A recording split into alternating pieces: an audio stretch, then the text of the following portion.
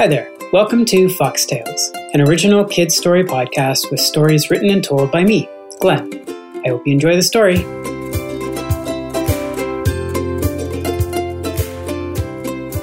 This story is called Never Trust a Crocodile's Tears. Once upon a time, in a swamp in the deep south, lived a crocodile named Fish, which was very confusing for the rest of the creatures who lived in the swamp. Fish was not very well liked by the other animals, since he would always try to munch on them. One day, Fish was happily swimming along when an old tree crashed down into the swamp, trapping Fish's tail. Fish twisted and turned, thrashed and whipped all around, but no matter what he did, his tail would not come free.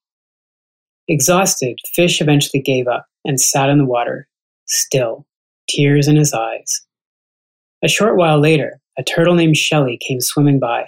She saw Fish lying still and climbed out of the water onto a rock a short distance away, feeling a bit weary that Fish might try to gobble her up. She watched him for a few minutes and finally called out, "Hey, crocodile, what's the matter? Why are you crying?" Fish's head went from side to side, trying to find where the voice came from. Finally, his one eye settled on Shelly. He sighed. "I'm well and surely stuck. You see, a tree fell on my tail and I cannot pull it free. Will you help a poor soul, turtle?" Shelly eyed him suspiciously. "I have to be honest, Croc. I feel bad for your plight, but I'm afraid I don't trust you. What if I help you and you decide to turn around and gobble me up when you're free?" Fish thought for a moment. "I understand your concern, turtle. But I'll tell you what. How about you throw me a piece of vine and I'll wrap it securely around my snout. That way, when you're done freeing my tail, I won't be able to snap at you. How does that sound?" Shelly nodded slowly. I suppose that would be acceptable." Looking around, she saw a long, thick piece of vine. Using her beak, she pulled the vine down and with a toss of her head, sent it out into the water where it plopped right next to Fish.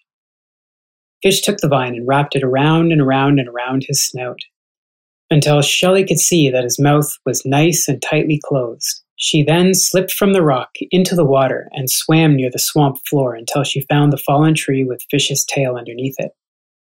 Shelly decided that the best way to free the crocodile would be to dig into the soft floor of the swamp. And that is just what she did. She dug and dug until finally Fish was able to wiggle his tail free. Once he had pulled his tail out, Shelly swam back to the surface, her head poking out of the water. What Shelly didn't know was that crocodiles have very, very powerful jaws, and once Fish saw Shelly, he used those powerful jaws to snap the vine right off his snout. He then lunged at her with his mouth wide open, teeth gleaming in the sun. Luckily for Shelly, she hadn't really fully trusted Fish, and before he could reach her, she popped back under the water and swam as fast as she could until she reached the bottom of the swamp. Using the hole that she had dug under the tree, she hid from Fish, and he couldn't find her. Eventually, Fish gave up and floated off deeper into the swamp, looking for a different meal. Shelly told all of the other swamp creatures what had happened, and from that day on, no one would trust Fish ever again. I hope you enjoyed the story. Fox Tales is created and narrated by your host, Glenn Gorman. Thanks for listening.